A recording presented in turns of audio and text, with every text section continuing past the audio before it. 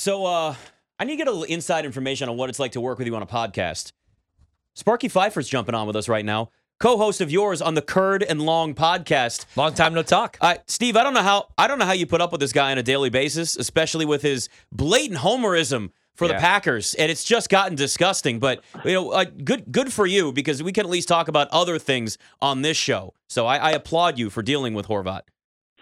Yeah, no problem. I'm just sitting here refreshing my Twitter account, trying to see who the Badgers just got out of the transfer portal, because Coach Fickle just sent out the tweet with jump around, which means they got somebody else. I think it's C.J. Williams, the wide receiver out of USC that the Badgers got, but still waiting for confirmation. You think so?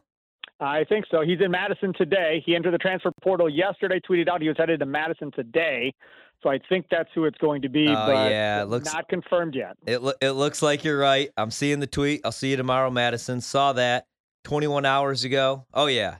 Oh, that's huge. That's huge. So, Sparky, I was telling Nick about how the Packers are going to beat the Lions, but I think 4.5 might be way too many points. I think it's going to come down to a Mason Crosby field goal. That's my prediction. What do you think about this game on Sunday? Because I feel like if the Lions are playing for nothing, and I use that in like quotation marks because Dan Campbell's going to have these guys all fired up, I think that point spread's going to go up maybe to 6. I think the Lions are going to – I think this is going to be a competitive football game. But what about you? What say you here? I think the Packers win this by 10 or more going into this game. And I want the Seahawks to lose. That's what I want. I want the Lions to play for the win in you're in, because I think pressure will make Jared Goff choke in a big-time way. This team will play tight for the Lions. You won't have to worry about all these trick plays and everything else that you may have. If the Seahawks win, the Lions have nothing to play for. You may see a bunch of crazy trick plays, and Dan Campbell, doing all kinds of crazy stuff on offense and fake punts and everything else, which could make life a little bit more difficult for the Green Bay Packers. I want them playing for something. I want them to feel it.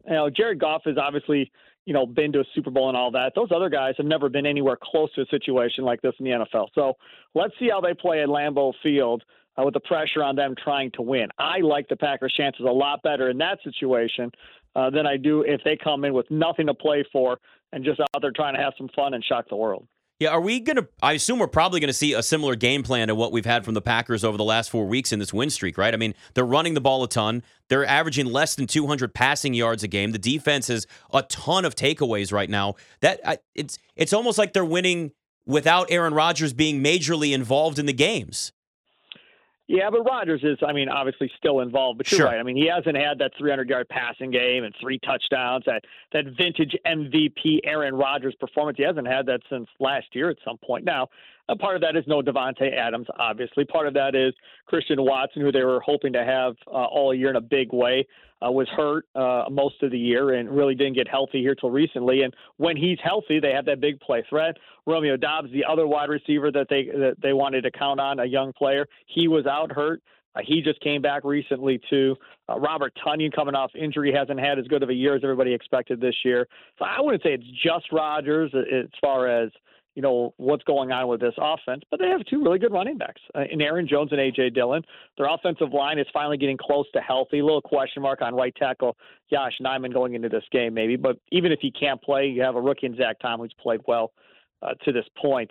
I think going into this game, if I was a betting man, I would guess early on in this game, you're going to see at least 1, if not 2, play action type plays to Dillon or Jones, where Rodgers is going to try and throw this ball, 30, 40, 50 yards downfield to try and open this thing up and get a couple big plays, get the crowd into it early, and try and put the Lions in chase mode as early as possible. I would be surprised if they don't attempt that early in this game.